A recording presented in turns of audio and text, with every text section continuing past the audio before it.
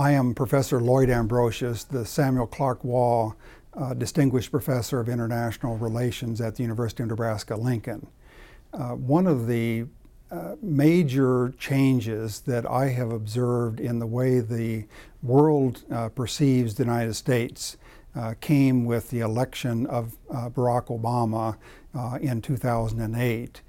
In 2004, when I was last in Germany, German historians were telling me how bad the relationship was between the United States and Europe, and the Europeans were simply reflecting what public opinion polls showed in other countries as well.